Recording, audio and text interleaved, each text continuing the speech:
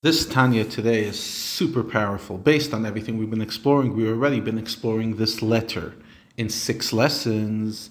So he says, we've been discussing how the Torah, the Chachma of Hashem, when the vessels were broken, before the world was created, and the sparks of holiness went all over the place. Some of them were vested within Klippa, within darkness, impurity.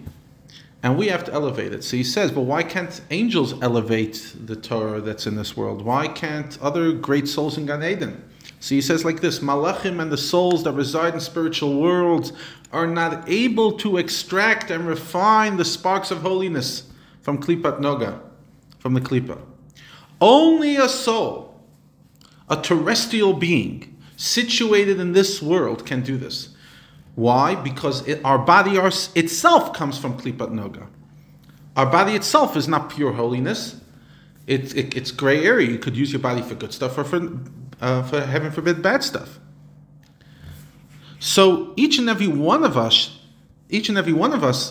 has the potential, because we come from that world, we can elevate the Torah that's hidden within that world. Because what happens is the soul that's within you weakens the Klippa by shattering the purely physical and selfish desires of the body and subjugating the Sitra Achar, which result in the Torah's Chachma, in the Torah's pure, the highest level, being revealed and elevated from the Klippa which obscure it. And this is why the beings of the higher worlds gather to hear Torah insight spoken below by incarnated souls, by each and every one of us. They come to hear how we're learning Torah. These insights are sparks of the divine Chachma, the divine wisdom that had until now been exiled in the Klippa.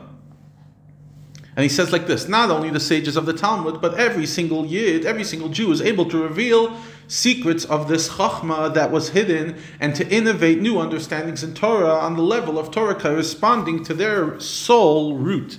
Each and every one of us, our soul comes from a different root within Torah. Some people are more commentary, some people are more analytical, historical, each and every one of us. In fact, each and every one of us is obligated to do so.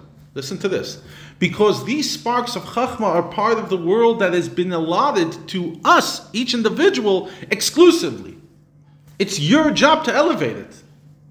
Every Torah teaching, especially halachic teaching, is a spark of God's Shekhinah, the word of Hashem.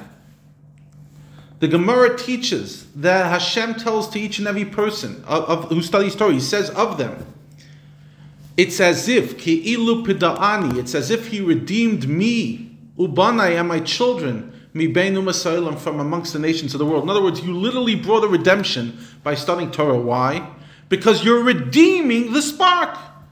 Torah study elevates the sparks of the Shekhinah, the sparks of the word of Hashem, from their state of exile within the Klippa.